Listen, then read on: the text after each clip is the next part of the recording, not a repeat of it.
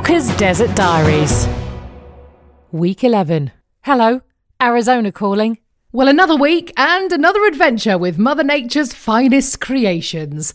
Whilst I really don't want this weekly update to become creatures Sam Walker has run away from, we have had another incident.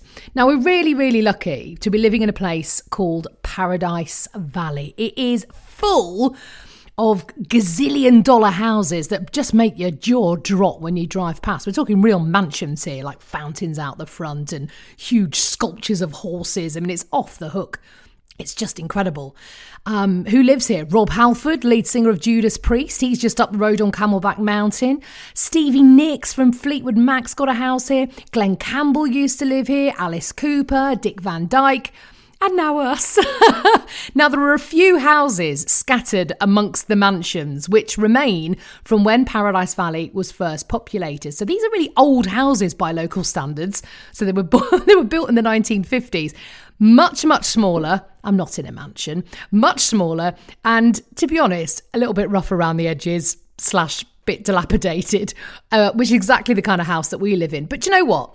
We decided we wanted to live somewhere a bit bonkers in a historic area rather than one of the really beautiful and swanky new build houses that are further out of the city in places like Desert Ridge and Anthem.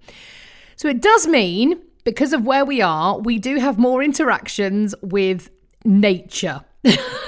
Our house doesn't have sort of sleek modern doors and windows, and our garden, or yard as people say here, is half sort of lovely swimming pool with a few trees and bushes.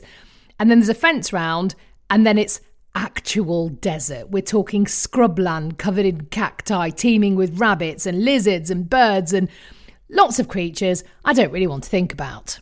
So picture the scene.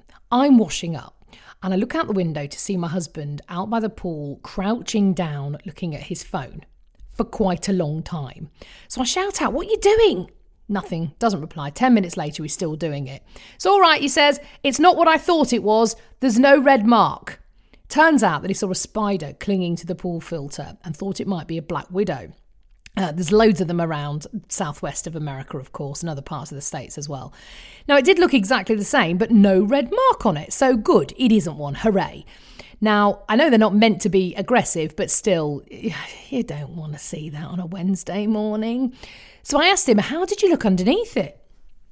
He said, "What?" I said, "Well, the red hourglass on the black widow is underneath its tummy." "Oh," he says, "hang on." He then goes back outside with a plastic takeaway container and a very long stick. 2 minutes later, "I've got it. It's not happy. Yep, massive red hourglass under its tummy. Ah!" So he goes through our gate into the deserty bit of the garden. I never go into that bit. Walks as far away from the house as possible and opens the box. At which point, the spider goes berserk. She is not happy. Now, don't ever believe anyone who tells you black widow spiders cannot jump. Believe me, they can jump. I have never seen my husband sprint back into the garden quite so fast as he did that day. So since then, no more spider action, no more scorpion news, but we are on their territory, so I'm sure we will meet again.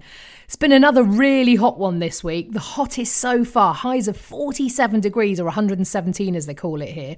So our pool has seen a lot of action, and the dog has had her walks very early in the morning. She's the only husky I know who goes and lies in the sun. It's just madness. She does jump into the swimming pool then, which is completely hilarious and brilliant to see. It's almost worth the black widows and the scorpions. I'll see you in the desert.